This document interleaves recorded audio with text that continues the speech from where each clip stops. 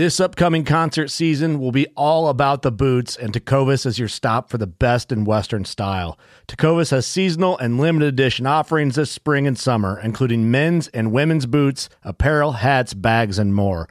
All Tecovas boots are made by hand in a time-honored tradition with timeless styles that are always on trend. And Tecovas has first wear comfort with little to no break-in period. It's hard to find this level of comfort paired with this level of style. Stop by your local Tecovas store, have a complimentary drink or two, that's WCB style, and shop new styles. The smell of fresh leather and friendly staff are at your service. Many stores even have leather custom branding to make your boots truly personalized. And with regular live music and events, there's no in-store experience like it. If you can't make it into a store, just visit tecovas.com. That's TECOVAS.com. They offer free shipping on all boots, as well as free returns and exchanges, and ship right to your door. Go to tecovas.com and find your new favorite pair of boots today. At Midway USA, we know the AR-15 is one of the most popular rifles in modern American history. Known for its modularity and widespread use, it's often considered essential to any gun collection. The essential things you need to run an AR-15 are usually always in stock during shortages, things like magazines and 5.56 ammo. Whether you're looking to buy a new AR-15 or buy parts for your modern sporting rifle, log on and for just about everything for the outdoors, shop MidwayUSA.com.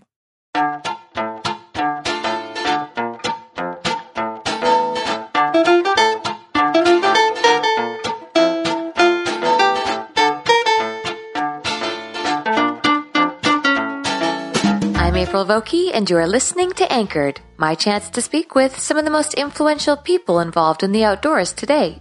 Join me as I travel to sit face to face with my guests in their own homes to learn more about their careers, opinions, history, relationships, and life both indoors and out. The American Fly Fishing Trade Association, AFTA, is the sole trade organization for the fly fishing industry. Over the years, AFTA has worked hard to grow the industry, all while balancing the tricky task of sustainability and diversification. In this episode of Anchored, I meet up with Ben Bulis, the organization's president, and Matt Smythe, the communications and membership director. We discuss the size of the industry, overseas manufacturers, guide protection, tolerance, inclusion, pro deals, and the shrink it and pink it strategy.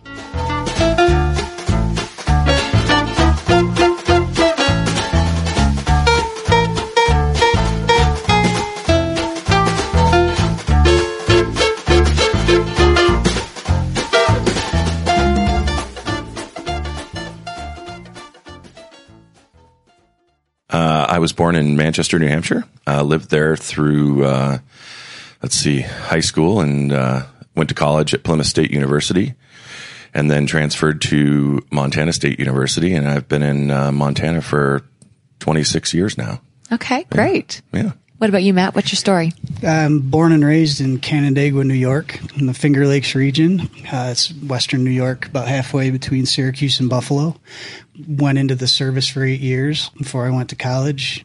Finished up at George Mason with a degree in poetry down in Fairfax, Virginia. And then I've been working in advertising and been sort of a hired gun freelance writer and what have you for marketing. And I've been with AFTA now just coming up on 2 years. Okay, you are a poet.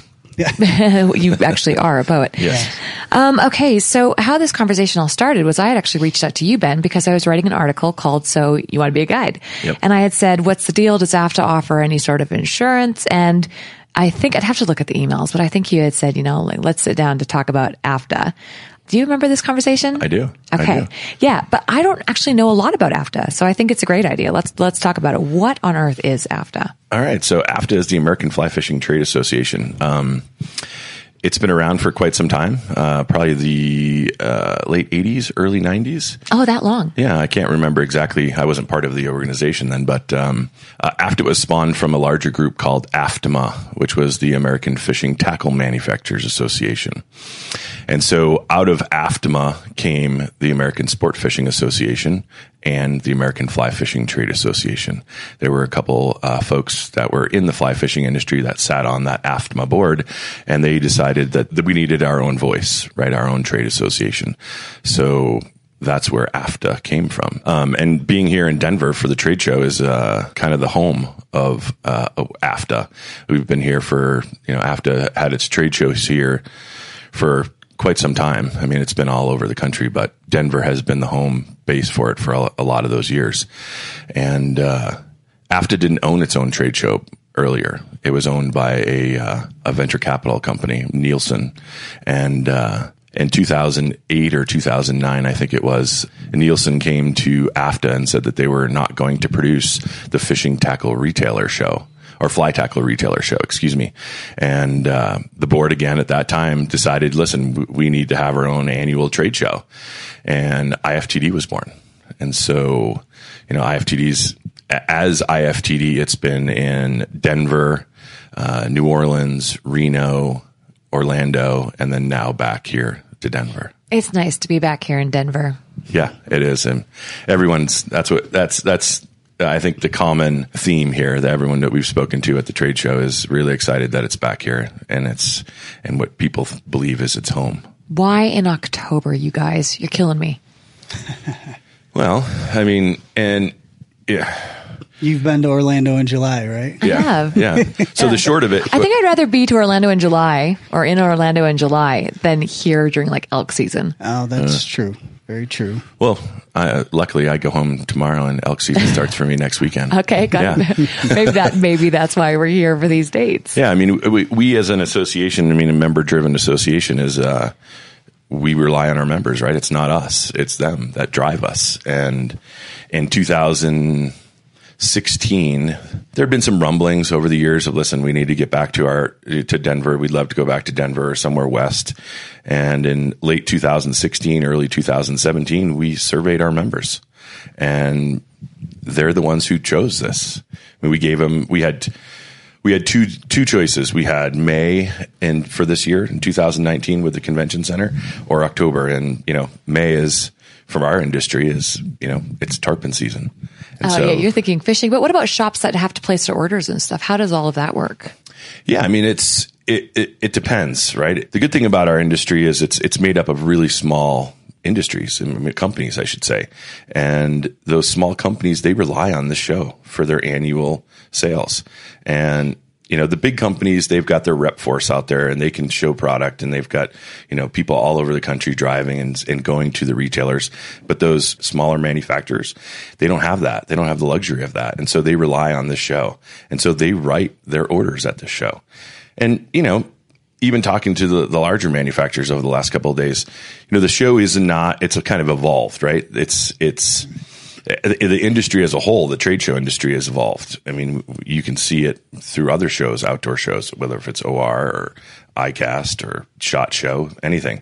It's not that paper writing order anymore. It's our industry. I mean, heck, we're sitting here doing a podcast. This is new. I mean, things are evolving.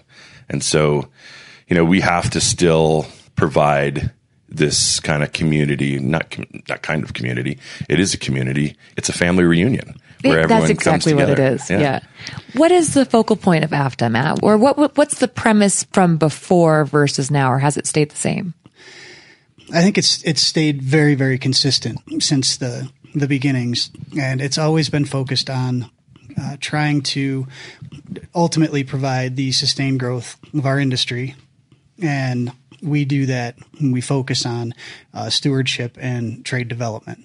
So we want to help our members be smarter about business so that they can be, whether it's from guide and shop standpoint, they can be more professional and have just in general better, more success when it comes to doing business, attracting customers, the customer experience when they come in, how their employees interact with customers and what have you. And then from a guide standpoint as well, helping them with that, because the more professional a guide is, and the more that they're buttoned up on the water, the more they're going to have return clientele. They're going to have people that are booking immediately, for the next one. So we want to afford our members the opportunity to really leverage as much business success as possible. And then with that, we also do with trade development, we focus a lot on policy. So we're doing work, whether it's in the conservation realm, in helping to shape policy and policy recommendations to help protect our resources. But we also get into, like tax and trade and the tariffs. That's a big one that's going on now. So, we're trying to get in and be part of that conversation and be an advocate for our members and manufacturers. And I mean, even our manufacturers, we do have some big ones, but there are a lot that when stuff like this happens, they take a deep hit, and we need to fight as much as we can to help minimize, if not, avoid that completely. So, anything that you want to add to that? Yeah, no, I mean, it's we do a lot besides the trade show, and people don't realize that. That's what I want to talk to you guys about. Yeah. I mean, they see us here once a year, or whether if we're going to the Furimsky fly fishing shows around the country or any other events. But there's a lot more that we do that people don't understand. Let's talk about it. And just before we do that, so AFTA's members, are they all industry people, or can someone who's not in the industry become a member? They're all industry folks. So whether if it's a manufacturer, outfitter, guide, retailer, media, another trade organization, it's everyone that's in the industry. I mean, you can, as an affiliate individual, become a member, but those affiliates do not have a voting right on the board. How many members have you got? We're at just about to pass 1,200 members. So, from when I started in 2012, we ended that year with 250. Yeah, that's a climb. Yeah. Big climb. Yeah. How big is the industry, though? You always hear people say it's this tiny industry, no bigger than the toy train industry, is it? Yeah, I guess what do you mean by how big? From dollar sense or a participant? No, let's talk dollars. I like talking dollars. Yeah. From a dollar stance. Our last retail survey that we did, I think it came out at $1.6 billion, our industry. Is that's just retail sales, and that does not include big box manufacturers. That's all independent specialty retailers. Okay, it's bigger than I thought. Yeah. Okay. All right. So what else does AFTA do? Well, we do a bunch of things. I mean, Matt brought up the advocacy thing, and we have a strong presence in Washington, D.C. I mean, we're there all the time. We have a lobbyist there as well that helps us. To do what? Like, give me an example of where you would need a lobbyist. Oh, so Matt right now he's focused on, Matt Mullen, he's focused on the tax and trade and tariffs. And so a lot of people don't understand. I mean, we sent something out earlier this year about, getting behind this and making sure that have a focus on talking to legislators about the tax and trade, and some of the emails that we got were pretty amazing responses, and buy American, this and that, and that's all well and due, right? I mean, yeah, let's buy American, but people don't understand the global economy of the fly fishing industry, from manufacturers here in the United States that are producing their reels. Yeah, they're made here, but they might even be buying the raw materials from here. But when you had the 25% increase on foreign raw materials, the domestic manufacturers saw the opportunity to raise their prices. And so it impacted them as well. From anything from packs and bags to, in the outdoor industry as a whole, unfortunately, a lot of things are manufactured overseas, specifically in China, and brought here to the United States. So, it's people are being impacted. And it's those, again, this fly fishing industry is the epitome of small business in America. It is. And they're being impacted by this. And so whether if it's from that tax and trade to Pebble Mine to the Smith River in Montana to Lake Okeechobee and water quality issues to federally managed fisheries across the country, I mean, we're there advocating on behalf of our members. And we have great access in DC. We walk into these offices. I mean, you call them and fly fishing. Wow, that's pretty cool. What does this mean? And you educate them on it and what it means to be in the fly fishing industry and the businesses in the fly fishing industry. And within that time as well, being there, you're educating them on fly fishing and what you can do with fly fishing. Oh, I never knew that you could catch a billfish on a fly, or I never knew you could. Why do fly fishermen care about tarpon and things like that? And they just don't understand it. They think it's conventional fishing or lures and bait. But I mean, you can catch any species of fish on a fly as you can on lures and bait. And, the interesting thing too is this, flying across the country and all these places that we go to, you sit and talk to people and, I'm not someone who shies away from a conversation or likes to talk to people and introduce myself to people.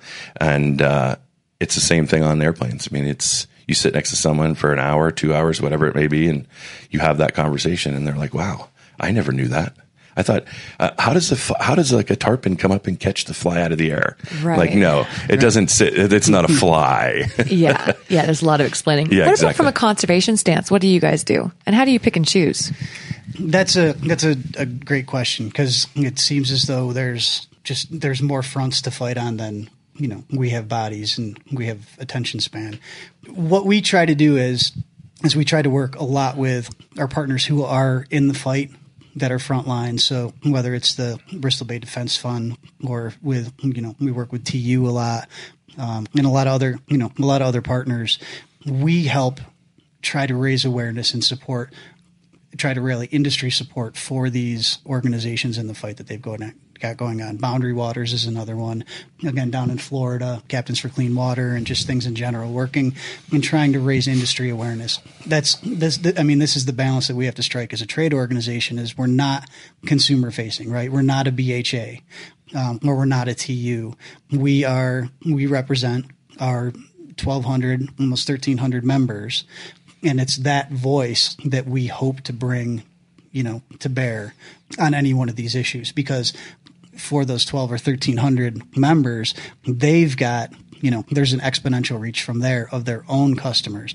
So the more that we can educate them and make sure that they understand what's going on in all these different places, and it doesn't have to be a huge project. I mean, we've, through the Fisheries Fund, which is that's our granting arm, and it's our way of giving back to conservation and education programs, fisheries, habitat, things like that. So what we try to do is we try to bring the industry to these different initiatives to raise awareness so that people, as Ben said, we want more people to just see what's going on around us.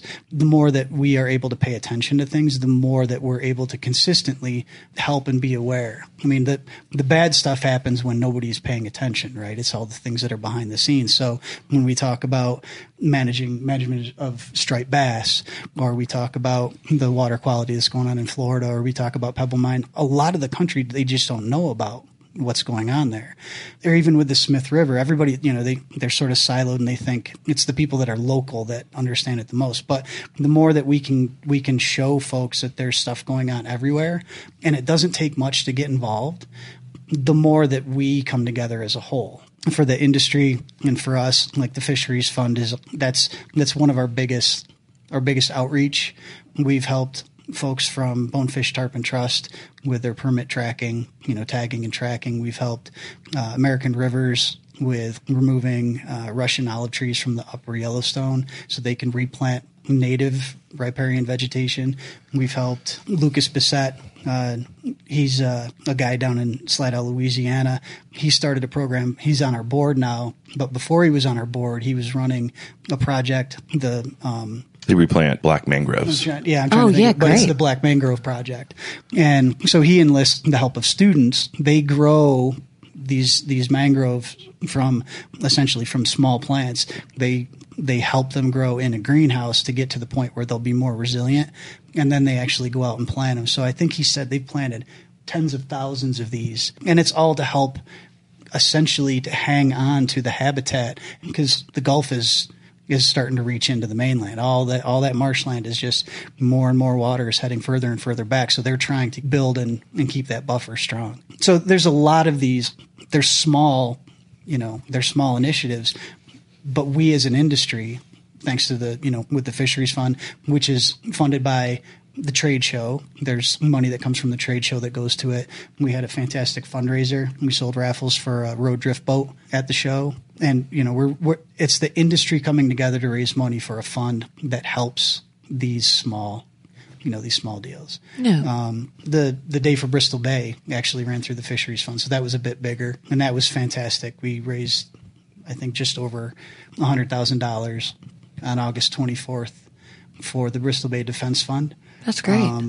And then likewise, we're working with the Yellow Dog Community and Conservation Foundation and Angling Trade on the Double Hull for Dorian Relief. We formed a coalition, and I think we're in direct donations. I think we're closing in on $330,000 that has been raised. And then we've got an auction that's going on as well that is now, I think it's closing in on $14,000 that's been raised. So from a conservation standpoint and doing the right thing, paying attention to what's going on, we're very, very involved. And it takes a strong membership. It takes more and more of our industry coming together to have that voice, right? To really, that's where we get the seat at the table. We're not necessarily out there hollering and being the squeaky wheel. We're having the meetings, we're having the conversations, we're helping to shape policy by offering very sound recommendations, by working with the industry to really figure that out. So there's a lot of things, like Ben said, it's behind the scenes, and a lot of people don't necessarily see it, but we've got a lot of fronts that we as an industry, as an association on behalf of the industry, we're making some really good headway, and our voice is being heard. Yeah, and it's like you said, like I said earlier, it's that community, right? It's not just, we're not in a silo, and we're not just working for ourselves. It's our members, and we're fortunate that we have such great relationships with all those other, partners, whether if it's a conservation partner or other trade associations, or, and a lot of people don't know this, but I sit on the TRCP's policy council as well.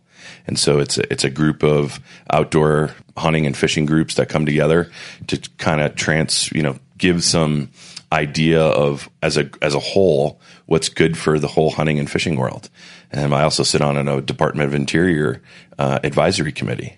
I was appointed by the former Secretary of Interior, Ryan Zinke, to that. So I think there's 12 people on that. And I was just in DC 2 weeks ago for our quarterly meeting. And it's kind of, the advisory committee gives recommendations for, the committee that I'm on it's called Made in America, and it's about public lands and all the Department of Interior properties that they have, and how to increase, the public-private partnership on those, and how we can enhance the experience in those interior lands.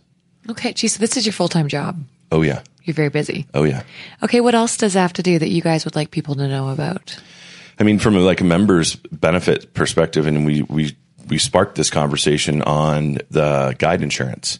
Now, this is something that, I used to guide a long time ago.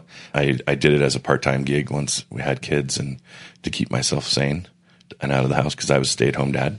Oh. I did that for 8 years.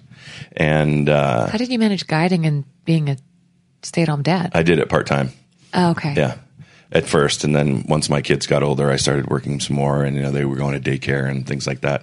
But as a guide, in Montana, there's an organization called FOAM, Fishing Outfitters Association of Montana, and they had a guide program or insurance program, liability program, that you became a member, and then you had access to this program. And so when I became part of AFTA, I said, why don't we do this? I thought it was one of the things that I thought of right away is, why don't we do this across the country in all 50 states? And so we created this liability insurance program in all 50 states. And so as an independent guide, it's $35 to join the association, and you have access to this program. And so it's $2 million of aggregate liability coverage and $1 million per occurrence, and it gets only $400 a year. And so as an independent guide going out to try to research this on your own, it could be upwards of $1,500, $2,000 for the same coverage. And so that's one of the things that we brought forth. I mean, like we said, epitome of small business in America, right? The fly fishing industry, independent guides, one of those things. They're on the front line. They're the ones who are talking to our consumers. They're the ones who are out there, the face of the industry. And so to them and our retailers. Yeah, right? For them and the retailers. Mm-hmm.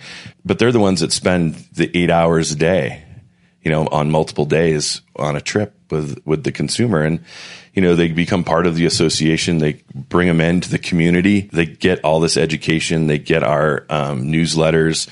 And it could be a guide in Montana that knows what's going on in Florida with the water quality issues. And those clients could be from Florida.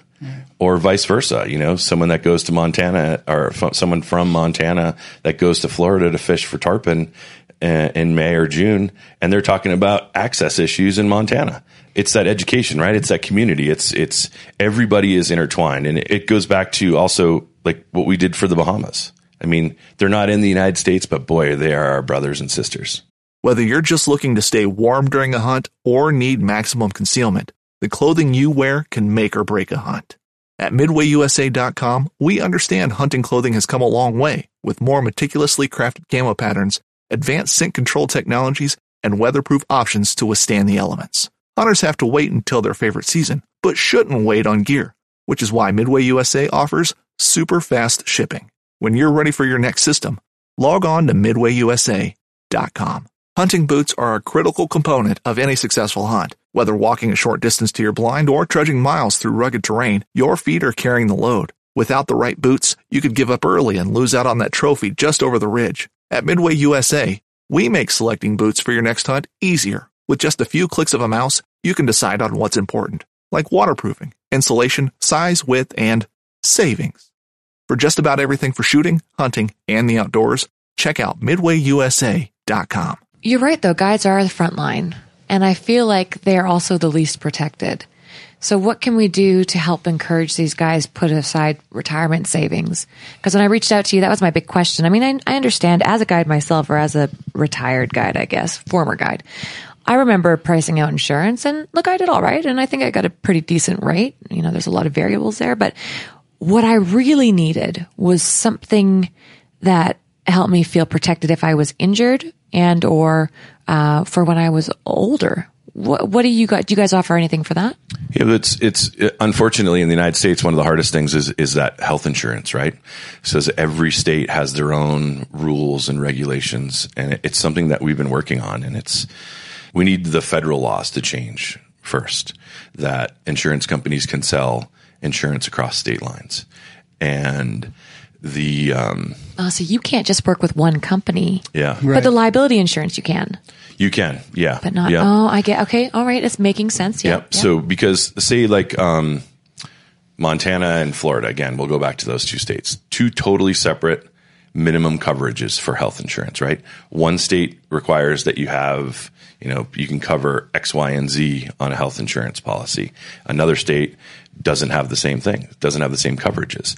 So it's hard for us as a trade association to come together and offer something like that. One thing that we have been discussing with our insurance program right now, the Bissell Agency, which is based in Bozeman, that does the guide insurance. I met one of those guys at the Drake Awards the other night. You did? Young guy, very enthusiastic. Alex? Is he a darker guy? Yep. Yeah, he was amazing. Yeah, he is. But one of the things that we're talking about is like major casualty insurance, right? If you are a guide and you fall out of the boat and break your leg, I mean, that's something that we're trying to make available. But because I feel like guides are keeping everyone else safe. I mean, even liability insurance, it's keeping themselves safe, but it's for if someone else is injured. I feel like we're always trying to help guides keep everybody else and all these environments safe, but we're not doing anything to help them protect themselves. Yeah, from a health stance, Yeah, and it's one of those things, right? It's small business. It's the same thing if you are name any small business in America, right? It's like, how do you provide those benefits to your employees? So it's definitely something that we're looking into, and I would foresee that we would have something here in the future. Okay. You look confident, so we'll have to do a follow-up on this. Yeah, for sure. What about from a financial stance? Couldn't you work with some sort of financial or an investment firm or somebody who can work across state lines? Yeah, that's something that Ben and I have talked about, and it's something that I think is, from a small business standpoint, is fantastic, is the financial literacy and the way to make sure that you're putting enough aside to take care of yourself, take care down the road. I mean, it could even be from whether it's somebody that's like a financial advisor that can help with that, or say, for instance, from a tax standpoint, you've got somebody that specializes in small business taxes that we're able to offer. There's some things that we're trying to figure out that from a retailer standpoint, from a guide standpoint, when you got a small business, it's that type of stuff will definitely help. So yeah, there's things that we're working on now. We're becoming, there's a significant push from a member benefit standpoint and membership as a whole it's important that everybody, that our membership is engaged, right? And that we have a unified voice and we're able to tackle some tough issues. But we do want to, more than just inviting people to be involved on principle, we want to make sure that we are taking care of them, like we're talking about. So yeah, then we'd have other benefits too, from Staples to UPS shipping.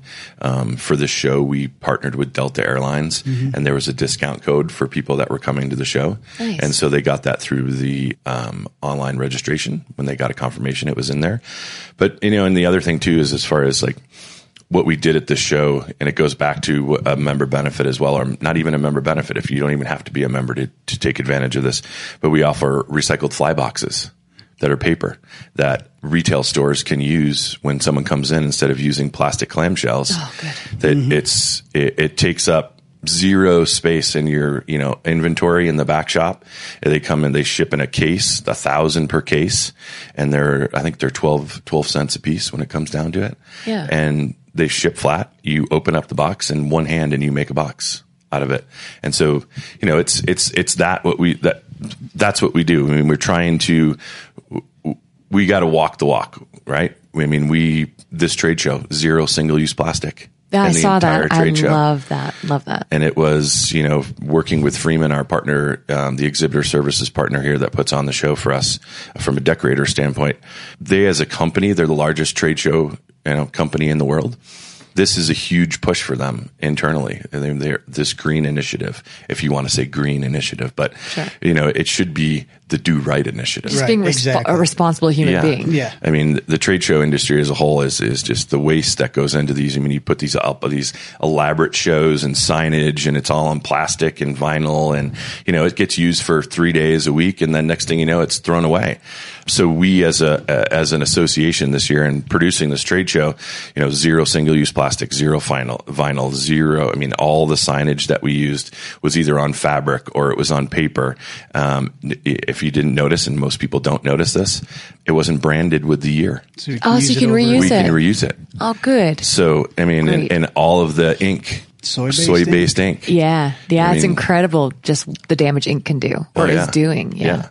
And, our casting ponds that we have, they're not single use. We've had them for 5 years. They're vinyl, but they're it keeps me up at night when I'm here at this trade show. I mean, there's 4,700 gallons of water in those, and it doesn't look like it. There's only like 1.5 inches of water in it, but, it's a huge space. So, I mean, that's one of the things that keeps me up at night, if that thing leaks on a flat concrete floor, and where that's going to go. So we use them for about 4 or 5 years, and then we get new ones. So this year is going to be the 5th year of using them, and we've already contacted a local recycling company, and they're coming to get the vinyl after the show. Fantastic. And so, and we'll have a sustainability report from this with the convention center, because it's a gold LEED certified building. Yep. They weigh everything, all your trash. So, and working with the partners here at the trade show, from all the vendors with inside of it, like our industry breakfast, it was on plated china. There was, glass and no plastic, and they composted food scraps and things along that line. Yeah, everything gets, it doesn't get thrown away. That's incredible that they're willing to work with you. Yeah. I mean, they're great partners. I mean, they understand the importance of this, and from being a building and a convention center, they see the waste that goes into it. We're the temporary stewards of our land, and we need to take care of it. Absolutely. Yeah. Do you guys get any government funding? No, we do not. Where do you get your money from? Just members? Yeah, it's from members in our trade show. I mean, the trade show generates about 58% of our annual revenue. And then, as Matt said earlier, with the Fisheries Fund, we take a percentage of that. The Fisheries Fund has typically been self-funded pretty much for the last 5 years, and so we take a percentage of that. And as I said earlier, we give back, and the money from our trade show, and it goes into that fund. And the Fisheries Fund is a totally separate board from AFTA. It's AFTA members, or the AFTA board members that sit on it. It's kind of like a committee, but it's its own entity. And we meet quarterly and review applications and give out some money. Okay. What else do you guys do? This is great. Oh. Well, one of our, I don't know. I think at the end of the day, our board, the one thing that I've been really, really impressed with.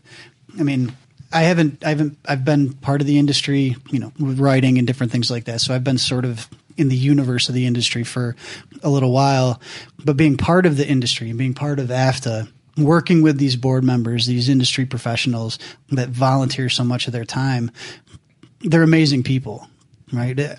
Everybody that I've talked to and all the folks that like at the show this week, it's a very high energy, very passionate community. And that's one of the things that we really want to promote is the fact that it's the relationship building and the fact that at the end of the day, this sport, it's fun, right? It's what we enjoy doing. It's more than a livelihood. It's, and I hate to use the word passion because it's just overwrought, but it's something that we truly enjoy. There's a very deep meaning. It's in our DNA. Yeah. So I think as an association also, anything that we can do to help extend, I guess, the bounds of our sport, to welcome more people, welcome more diversity, women and kids and people of color. And the more that we can do that and really embrace a wider and wider audience, I think at the end of the day, we're going to be able to make a much larger difference just in general when it comes to,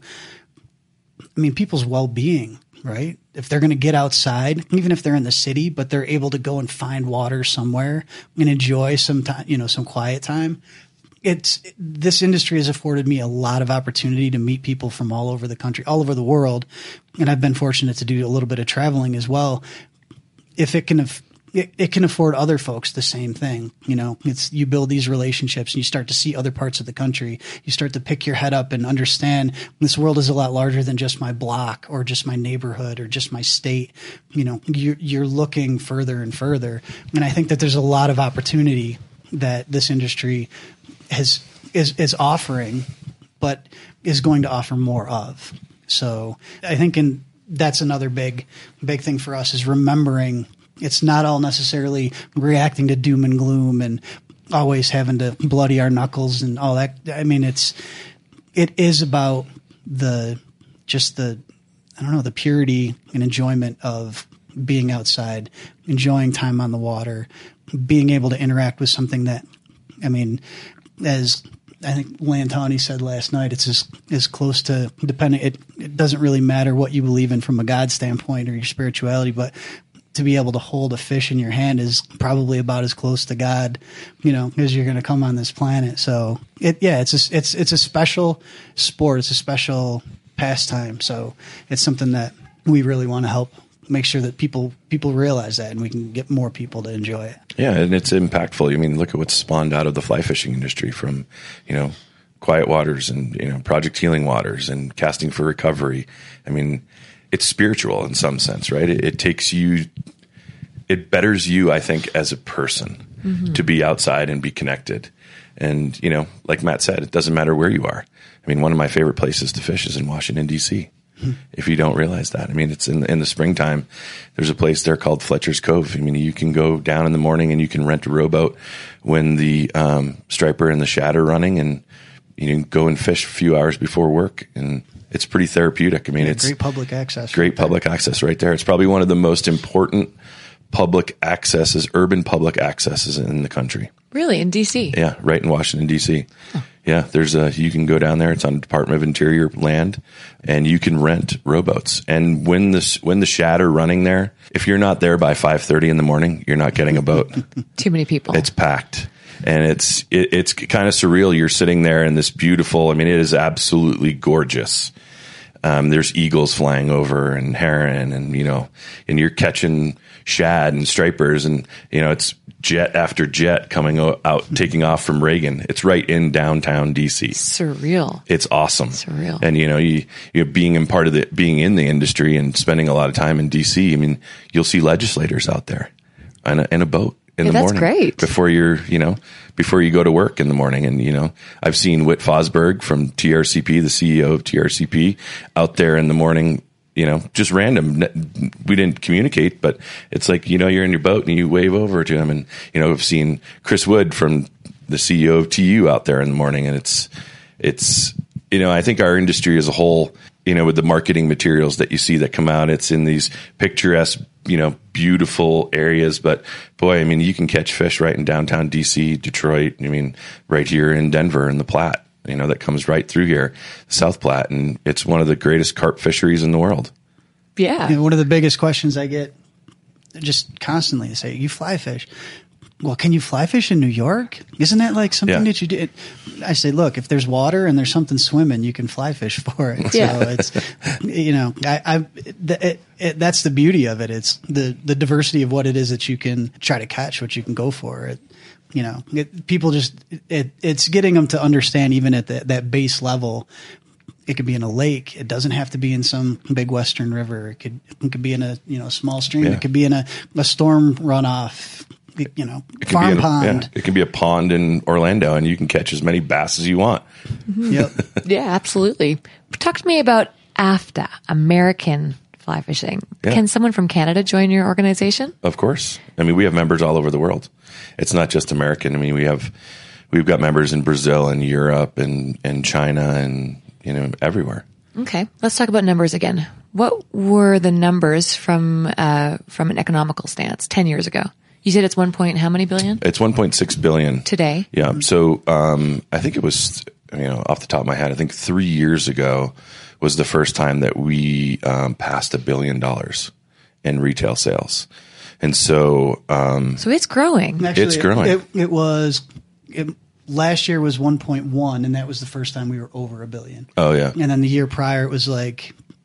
We were 950. Yeah. So if it's growing, where do you guys remember it would have been 15 years ago for me anyway? I remember everybody saying it's dying, it's dying, it's dying. We need participation. And it feels like that whole panic is still happening, but it doesn't sound like it's dying. No, it's not. I mean, we had the Recreational Boating and Fishing Foundation. It's called RBFF. They came to our board meeting and presented some numbers from us. It's funded by the industry with excise tax dollars. So from the fishing and boating world as a whole. So excise tax dollars, and they get a portion of that, and they work to promote boating and fishing and participation. And so Rachel Piacenza and Frank Peterson came to our board meeting the other day, and they presented to us, and fly fishing is growing. Fly fishing participation, and last year's numbers, I think it was 2017 numbers that they had, fishing as a whole was pretty much flat, declining a little bit. But fly fishing participation had this upward curve, and so there were. How are they tracking this? License sales. But you can't track who's fly fishing from license sales. With their surveys, they can. Interesting. Mm-hmm. And how long have they been doing these surveys for? I think 20 years. Do you have any numbers for me? Off the top of my head, I think it was 6.9 million fly anglers in the United States last year. Last year? Yeah. Any previous numbers that you might know? Off the top of my head, I think it was. Let him do the guessing. I think we were doing. It's not really guessing. I'm just trying. I don't want to. Right. It's. I think it. About a ballpark. It's like 5 million 2-3 years ago, something like that. Okay. And and as I said earlier, RBFF is working to increase participation, and so one of their keys is like we said earlier, diversity on the water, getting more women involved. Women are the CEOs of the household.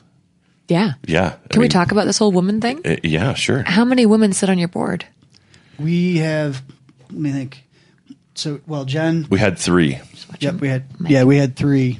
Sorry. And we just had elections. So, Jen Levine from Waterworks Lamson, she just termed off.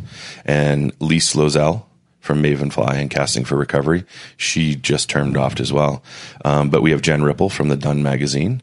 And then Corinne Doctor from Rep Your Water. She just got elected to the board. So she's starting her first term. Okay, so termed off. Like, can you renew your term, or do they? The bylaws state, the bylaws are you can sit on the board for 9 years. Okay. Okay. And that's something that just changed. We just changed those bylaws just last year. So Jen. How long have you been on, Ben? I'm not a board member. Okay. Gotcha. We're employees. I mean, I'm an ex officio board member. I sit on all board calls and all committee calls as a non-voting member. Gotcha. Yeah. Gotcha. So how many people sit on the board? 15. Okay, and they're volunteering their time. 100% volunteer. Okay. Everything from their travel to board meetings to their hotels for board meetings, their companies, or they personally take care of it. Wow. Their time for calls, any Yeah. work that we're doing. Why do you guys only have 2 women out of 15? They have to run. They have to put we would love to have more. They just have to, step up and run for a board seat. Listen up, ladies. Yeah. What's Back to like you said, more women on our board. Jen Levine was the first woman who was the chair Yep. of our board. okay? Yeah. And that was last year. Okay, so you guys aren't trying to stifle Oh, women. no, not at all. We bring them in. Everyone. We totally open. Okay, and who votes these people in? Our members. Our membership. What happened with the rumor on the street was you guys had a woman who wanted to be on, and the board or the members voted her in, and then she was still denied, and then it was overruled, and she was invited on. No, there was a mix up in the ballot or the voting. I mean, she wasn't denied. I feel like we're talking fixed it. Trump language here. Yeah, no. Were the Russians involved in this? No, there were no Russians. Okay. No. And we fixed it. We did the right thing. I'd love to see more women involved. I mean, at least 30% would be nice to see. So that is something that's on your radar, though. Yeah, so if you think about the numbers, we're about 30%. Just any idea, or do you want to raise it? Do you want to make it higher? But we'd love to. Yeah. Yeah. Okay. Because I got to be honest, I was like, is he a little sexist? Me? But then when you said you were a stay-at-home dad for 8 years, it kind of debunked that instantly. Yeah, no. Because I don't think you can be sexist and be a stay-at-home dad. Yeah, no, I don't think so either. No, Yeah. no, you can't. No. Okay, so what would you guys, I just want to talk a little bit more about this whole getting participation rates up. Mm-hmm. Because I feel like 15 years ago or so, it really was this big drive and this big movement to get more women and children involved. Mm-hmm. Was I just seeing things, or was that actually some sort of movement that was happening back then? Well, 15 years ago, I wasn't part of the industry, so I can't speak to that. But you were in the industry, though. No. At all? No. Yeah, I was a stay-at-home dad. Oh, yeah. Oh, My daughter's going to be 16. okay. But what about you, Matt?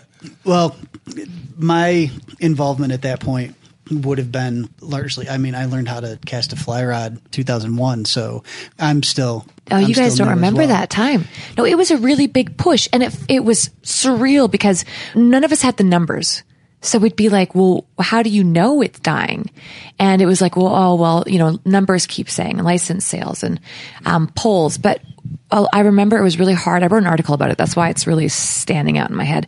And I couldn't track down numbers. But this was also at a time, and I remember this specifically because I was writing the article sitting in the hilltop on the Thompson River. And I can track and I can date all of this because I remember it was when the internet was not wireless. You still had to call, and it was beep, beep, beep. Because we kept trying to get through to the phone, and Ross was on like Poker Player Online, and you couldn't get through. So that's how I can date all of this. But there was this real push, and none of us really knew, and it was before social media, none of us knew if it was really dying or if this was just a manufacturer's. And then all of a sudden we saw pink everywhere. Yeah. And it made Shrink me, it and pink it. Yeah, Worst thing ever. It's horrible. And I really, really questioned, and everyone started reaching out to me, right? We need you to grow the sport. We need you to reach other women. And I never knew if it was just a way to make more money for these manufacturers or if the sport and the industry was actually shrinking. Is there any way to track these numbers from that time? We'd have to go back, and we have we have as far as sales data from that time, but as far as participation data, I'd have to go back and talk to our BFF on that if they have that.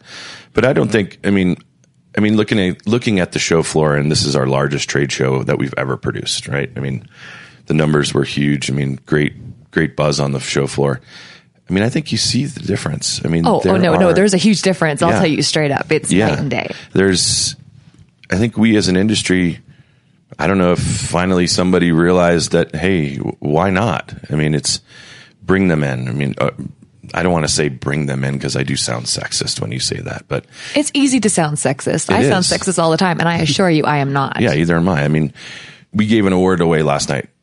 The Lefty Kreh Leadership Award, Industry Leadership Award. Joan. And it went to Joan Wolf. As it should. As it should, right? I mean, she was I hate to say the first, but I mean, she broke the barriers, right? I mean, she was she was that iconic, and she now is that first lady of fly fishing. She held the mantle. She is that iconic person that our industry, holds a deep reverence for. And she, unfortunately, she couldn't be here, but you look back on it. I mean, you can look at, 30, 40-year-old images and she's out there kicking ass. Yeah. And she still is. She's not going to stop. She's amazing. Yeah. But you know what? You guys are the perfect people to ask this to, because I had Kirk Dieter on, and I was explaining to him that in reading my book, I've realized that, in my place of white privilege, that I do need to do my part in diversification. How do we reach a lot of these groups that maybe don't even know that this is something that could help them? And just to kind of put it into context for you, I do some work with a Chicago school, with an inner city school, with a lot of the black kids. And they had seen me on the Steve Harvey show. That's how this kind of all came down. And so I would call in every few months, and they would ask me primarily business questions about following my passion. But for school trips, their teacher, who's this great guy, he started taking them catfishing. And they started really getting into fishing and loving it. But my only way in was through Steve Harvey, but also through, this African American teacher. I don't know how to reach those groups. And I think that fly fishing could really help I know fly fishing can help a lot of them. Yeah. You guys have that voice. We do. And I think that's something, as we talked about earlier, those close connections with the consumer facing side of our industry, right? I mean, it's the TU. It's the BHAs of the world. It's Captains for Clean Water. I mean, even like Cast Hope. Yeah, Cast Hope, another one. I mean, they're reaching out to kids in the city and stuff like that. And I think we need to be more. We need to be reaching out more. And I mean, as you'd said, I mean, from our position of white privilege, I mean, that's a very real thing, and it's difficult to get past that to say, all right, well, I'm trying to help. But if you're building advocates and you're reaching out, and you're reaching out from a very genuine place to introduce someone, if you introduce the right people, then I don't know, you're passing on, I guess, the benefit or the opportunity. And I think that's the big thing that we need to stay focused on is sharing opportunity. It's the empowerment aspect of it, right? Or just the inclusion aspect, because there's so much of it's me versus you, or us versus them, and there's all these lines sort of drawn in the sand. And our sport, at the end of the day, the reason that we do it, fish don't know color, fish don't know age, fish, I mean, they may know a worthwhile presentation, but even that's subject to, but at the end of the day, it's about the fish. It's about the experience. So including more people and introducing more people, if that's what we're focused on. I mean, that's sort of the chief complaint with anything when you go to another country. It's you don't go and do it for them. You go and help them understand how to do it for themselves, right? So that they can then become sustainable with it. And I think it's the same sort of idea. You're able to reach out, you're able to introduce, you get the right people that are passionate about, say, the kids, or about veterans, or women and breast cancer survivors, or whoever, and you get the people that are passionate about them this is another opportunity for them to heal or to see the world differently, to be involved. And I think that's really what we as an industry and what we as an association, we absolutely stand behind, and we want to make sure that this is what our industry stands for and where our members are pushing.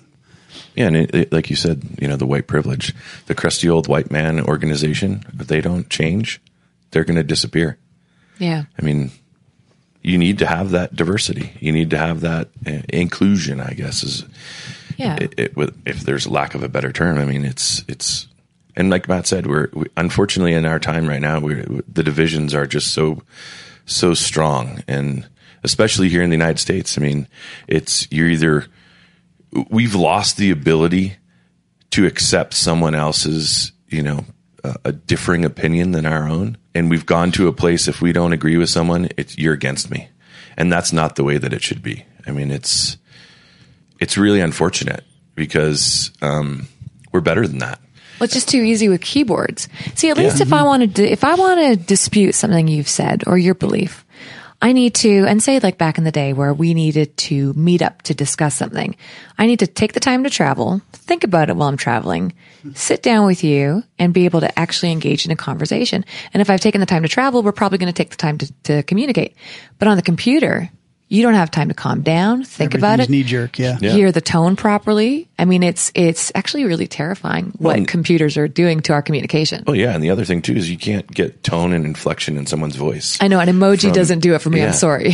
From an email. Yeah. You don't. You're not. It's impersonal. Yeah. And that's what unfortunately our day and time now is everything is impersonal. I mean, you see it from instance, we'll go back to the discussions of Washington DC. I mean, in the day, those legislators, when they were done in the session, they would all go out for a beer and hang out together. Yeah. Now the divisions have gotten so, strong. They don't do that anymore. I mean, it's very rare that you see elected officials out doing something together. No, the optics would not work. Did you think that's because everyone's got a camera on their phone though, and there's media following them? Yeah, everywhere? Probably. I mean, they probably want to go get a beer. But somebody, absolutely. But somebody needs to step up and say, I don't really care. This is what we should be doing. It's not, during the day I could disagree with you on some piece of legislation or bill that you put forth, but you know what? You're a good person and I still like you. Yeah. But unfortunately, that's not the way that it is. I mean, you see it a little bit there. And like I said, I mean, we have really good connections in Washington, D.C. I mean, I've been to legislators' homes and sat in their back porch and had, a cigar and a drink with them. I mean, that's what has to happen. I mean, that's what we as a society, a civilization, need to come back to, because we've lost our ability to communicate and to be accepting of someone else. Yep, absolutely. It's become too intolerant. It's absolutely intolerant, and it's become acceptable to just immediately call someone names, right? To immediately the word hate it's thrown around so much. I remember when I was a kid, man, Lord help me if I threw out the word I hate you or something like that. In my upbringing, you do not hate. You may not like where somebody is coming from. You may not like what they said or how they treated you, but you do not hate. That's not part of your vernacular, And now if you even disagree with my career, you're a hater. Absolutely. Yeah, we've definitely washed down the meaning of hatred. Let's have some real talk about industry here. Okay. Where do you guys draw your own moral beliefs, ethics, even your own selfishness on trying to grow the industry and grow the sport when it comes to impacting your own fisheries? Can the fisheries handle the extra attention?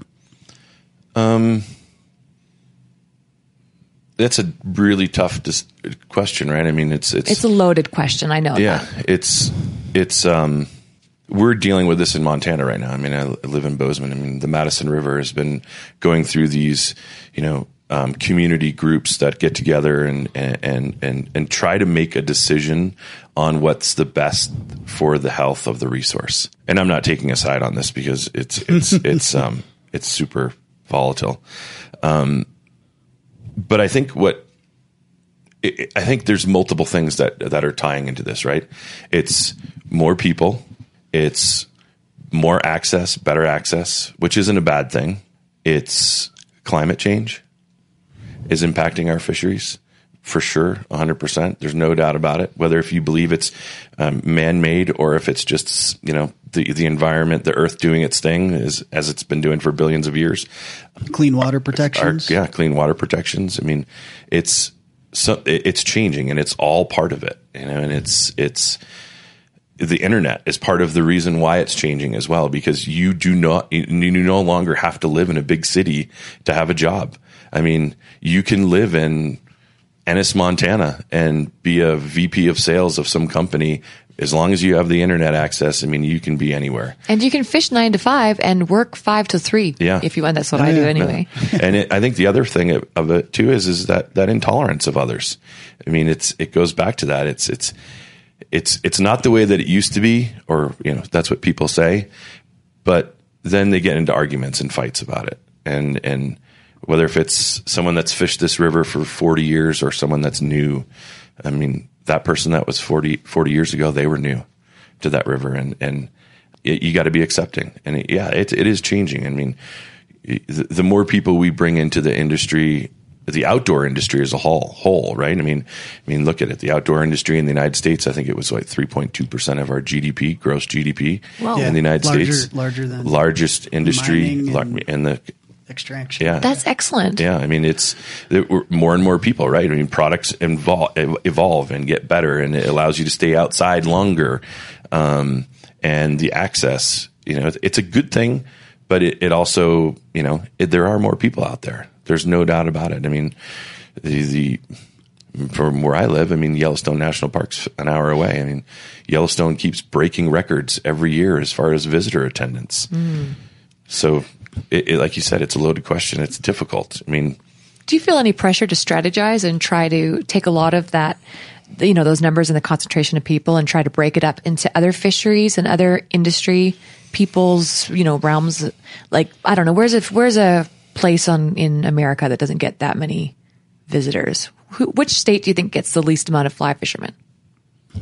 Oh, fly fishermen, man. North Dakota. Okay, Maybe. So do you ever think to yourselves? Let's say South Dakota. I know. Let's say South Dakota. No. Okay. Like, do you guys in your good carp fishing behind closed doors? Do you guys ever think to yourself, how do we get more people from Montana into, I don't know, South Dakota? To fish? Good question. Yeah. It's interesting from a strategic or a marketing standpoint. Yeah. We do work with state agencies on stuff. So if there is something that is worthwhile, or a place, some of it kind of depends, but it's local as well, right? We've got fantastic tributary fishing up in Western New York. And this is the season when salmon, big brown, steelhead, they're starting to run out of the lakes, Lake Ontario and Lake Erie. And, you're going to have people that are like, oh, it'd be great to have more folks that are just in general that are into fly fishing and stuff like that, but not on my stream, right? It's already crowded. Pennsylvania is inundated our state, we get invaded every, so there's all that conversation. But at the end of the day, I think it comes down to, some of it is, well, to get back to the pushing on a state, it's how receptive are they? How much are they willing to extend? We would love to have folks come learn about our fisheries and stuff like that. I think the way to do that is you have to teach people right off the bat. It's not necessarily just go and catch a fish, right? And I'm just going to dump you in the water and we're going to catch fish. I think you need to understand and learn about the resource that's there. Understand the river, understand what fly fishing is, understand what it means to be there and the impact that you're having there, or the impact that you and your 4 friends are having just in general. The more respect that people have, I don't want to say that, well, I think we can bring more in, and I think the industry will hold I think the fisheries in general, if we have respect for them, and if people understand what the limitations are, people understand what it means to be a conservationist, an advocate for a fishery, not just to be a visitor where I plug in and I leave, but to care consistently about it, right? You may have access, but if overfishing is going on and the numbers are flagging, you've got to have the self-control, to be able to say, what, I'm not going to go out as much as I normally do, or I'm not going to keep fish that are, the spawning females and stuff like that, or of that size, or whatever it is. You have to have your own ethics that you bring to it that really help over, just in general overall. And I think that's sort of a culture shift with our industry. And I've always been a bit of an idealist, but I think that's, if we're going to bring more people in, we got to bring them in the right way. Mm-hmm. We got to bring them in with where they're prioritizing what's important. It's the resource that's important. So at the end, you need to be responsible. Does AFTA have any pull on? Do you guys have any sway with that? We as an industry have done a poor job of looking at things differently. The marketing, right? It's these huge mountain streams and, these idyllic rivers. Where you don't have to go there. It doesn't have to always be that. It's not. Or the hero shots. Yeah. Or you can catch fish on a lake. You don't really see a lot of lake, advertising material. And I've watched a lot of wonderful business owners and lodge owners go out of business because lakes just aren't cool anymore. Yeah. And there's, lake fishing is a hell of a lot of fun. It is, but it's unfortunate because it's not cool anymore because it doesn't seem to get, garner any recognition on social media, which is going to bring me into my next point. Yeah. Is this whole social media movement. Yeah. And I think the industry as a whole has done itself a disservice for not thinking outside the box and in their marketing, advertising materials. Like I said earlier, you don't really see pictures of, you didn't know downtown Washington, D.C., you can catch fish. No, I had no idea. Yeah. And it's phenomenal fishing. What about this then? Do you guys offer any sort of mentorship programs? And I will explain what I mean by this. It is causing some major contention right now within the industry with all these new young hotshot guides who are, finding success because of their social media following. And it's because they're often posting, well, whatever. They could be getting that engagement and those followers for a number of reasons. But I know that it's a major divide between them and the older guides. Have you guys thought about putting in a mentorship program so that these young hot shots have to put in some time to learn from the older guys and gals? Well, I mean, it's hard to tell somebody that you have to do this, right? We do best practices for retailers. I mean, that's something that we should come up with for guides. Training your staff. Which are largely guides. Yeah.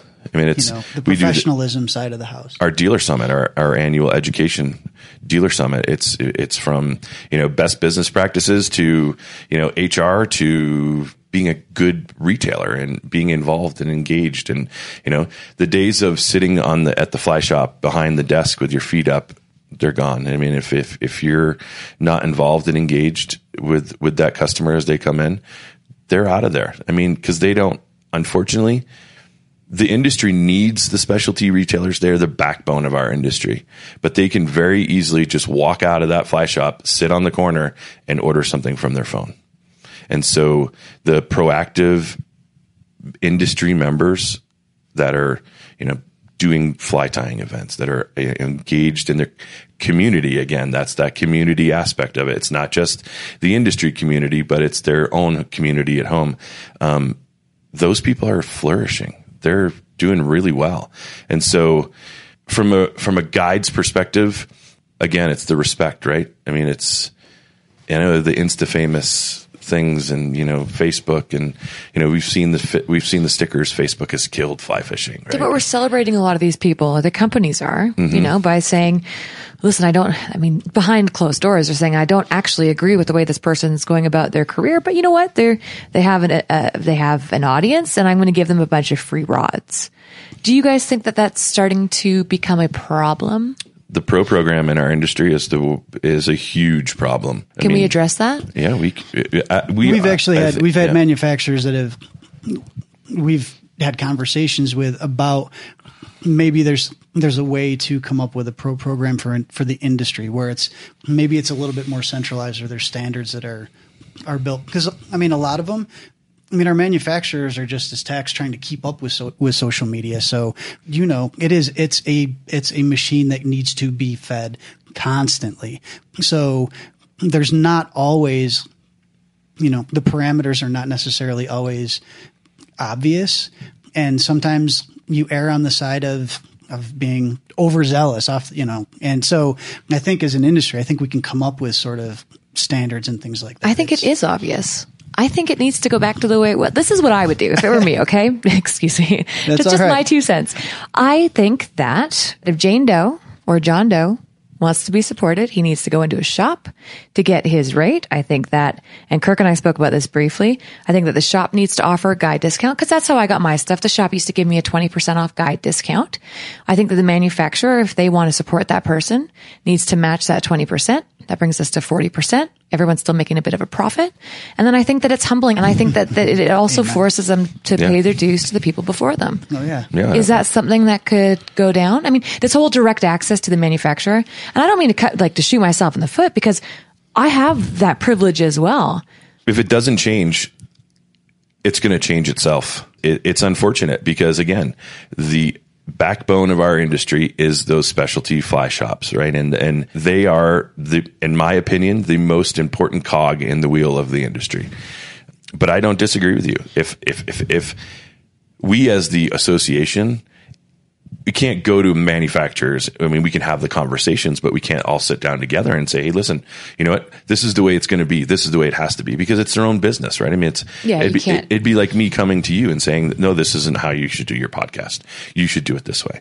So, but we can, you know, suggest, make recommendations. Yeah. And I don't disagree with you. I think that if you're in a pro program and you have a fly shop, obviously you're going to have a fly shop by you. It might be multiple fly shops. If you're going to buy product, or if product is going to be bought from the manufacturer, it should ship to that retailer. And you go there and you pick it up. And it's, you know, maybe it's 20% off or whatever it may be, in a total of 40%. But you need to spend the time in that shop, because they're there for a reason. And community, you know, we always come back to that word, the community.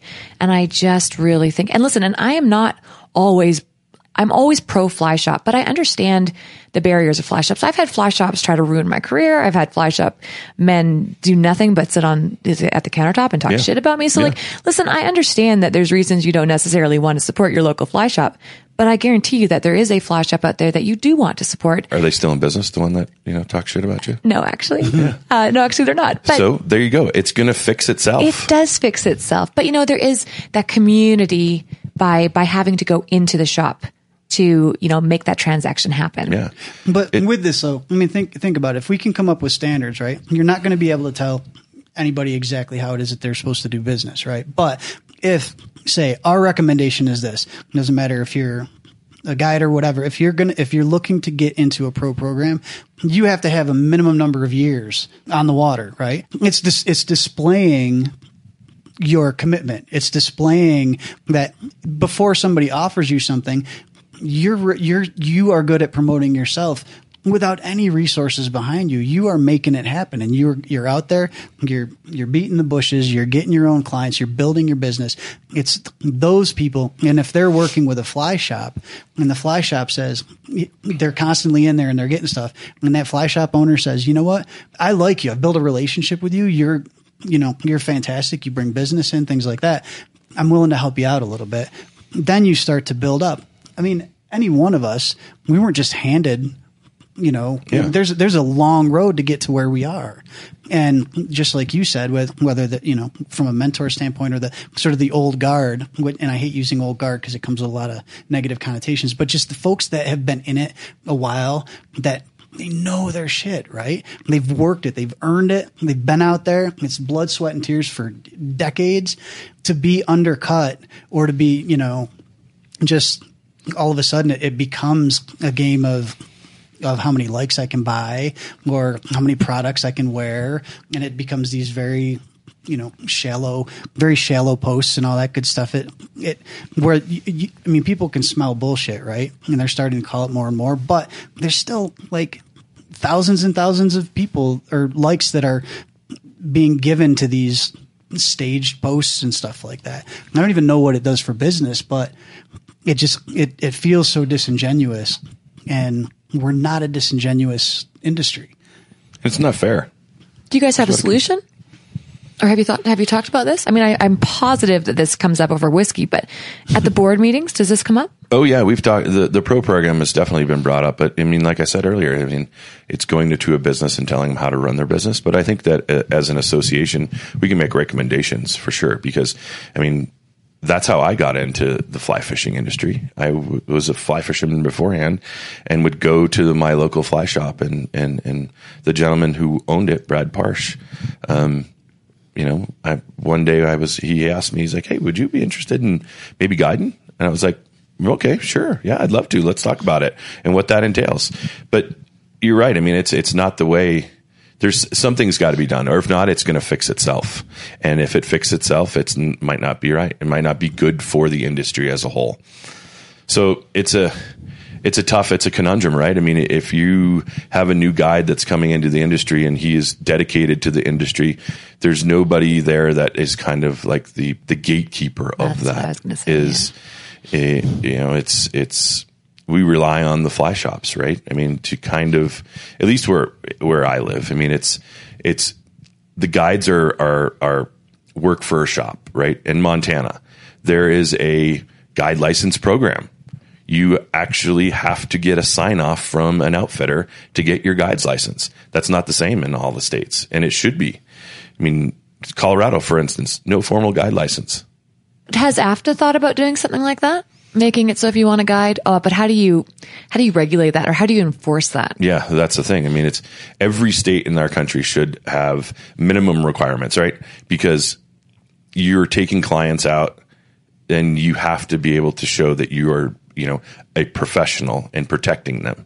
Liability insurance, CPR, first aid, and a guide's license. You should all 50 states should have to have those just minimums, or you don't get or you can't guide.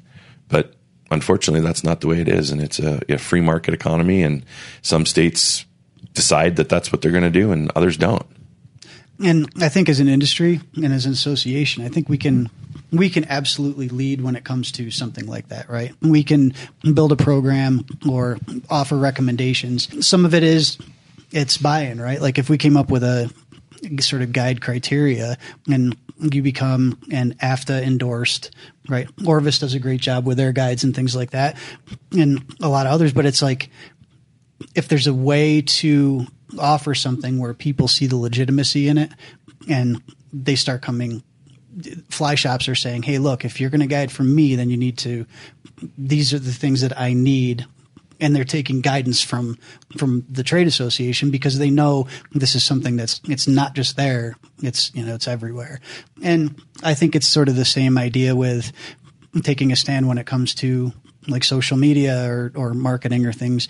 We can take a position. We've taken positions that aren't necessarily very popular, right? But we know we're on the right side of what's good for the industry, what is good for our people. We're not necessarily trying to be everything to all people. We are looking out for the fly fishing industry, for its sustained growth. And it's not just us in a bubble that's saying, oh, well, no, we're going to make this decision. No, we talk to our manufacturers, we talk to our guides and our retailers and everything. And it's something that at the end of the day, we can take that stand, and it may not necessarily be popular, but if it's not popular, chances are good that means that we're moving the needle in the right direction, because it's not easy. And that's what I love about what it is that we do, is that we do take a stand for what's important, and we weigh that. And, with regard to the industry, more so than just personal and stuff like that, we look at it from its livelihoods and its sustainability and the future. So, okay, wow, what's next for AFTA? What's in the future? World domination. Yeah, I'm going to take a week off. My feet are killing me and my knees. Yeah. Well, what's next? I mean, rolling into next year's show already. Yeah, you would be, We've right? got, I met yesterday with the Hyatt and the hotel, where a bunch of industry programs are going to happen next year. Met with the convention center again already for next year. Our show floor is ready on the floor plan, and our contract is already out there for the current exhibitors. I mean, we sent it to our current exhibitors as a thank you for being here, thank you for supporting the industry, thank you for supporting us and having the faith in us and what we did. So they've had the contract now for about a week, and we'll make it available to the general public November 1st, or the general industry, not public. Where a lot of work is going to be going into the Magnuson-Stevens reauthorization and that's our federal fisheries management. So we're working on a lot of policy recommendations that we're trying to get into the reauthorization. That it sort of looks like it might be this next year. We'll see. We'll see. But we're ahead of the game now, and we're working on some, with our legislators, and we're trying to make it happen. So it's back to work. Yeah. The trade show's done. It's back to doing all the other things that we talked about. Yeah. All that. Yeah. Yeah. Well, you guys, thank you very much for taking time to come on the show. Thank you. Thanks for having us. And that concludes this episode of Anchored. Thank you for listening.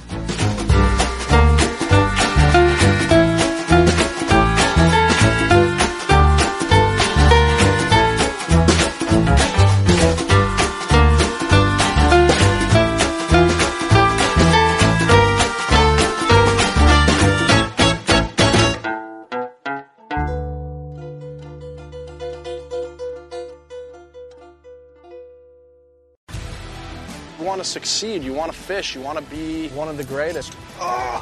Tune in to West Marine's Life on the Water, presented by Costa Custom Boats, every Saturday night from 7 to 9 p.m. Eastern on Waypoint TV. Spend your Saturdays with Life on the Water. Join Captain Brandon Simmons for fishing, diving, travel, and so much more. You want to succeed. You want to fish. You want to be one of the greatest. Oh, look at that thing, dude. Wow. Oh. Let's see what kind of trouble we can get into today. Don't miss Life on the Water, every Saturday night from 7 to 9 p.m. Eastern on Waypoint TV. The destination for outdoor entertainment.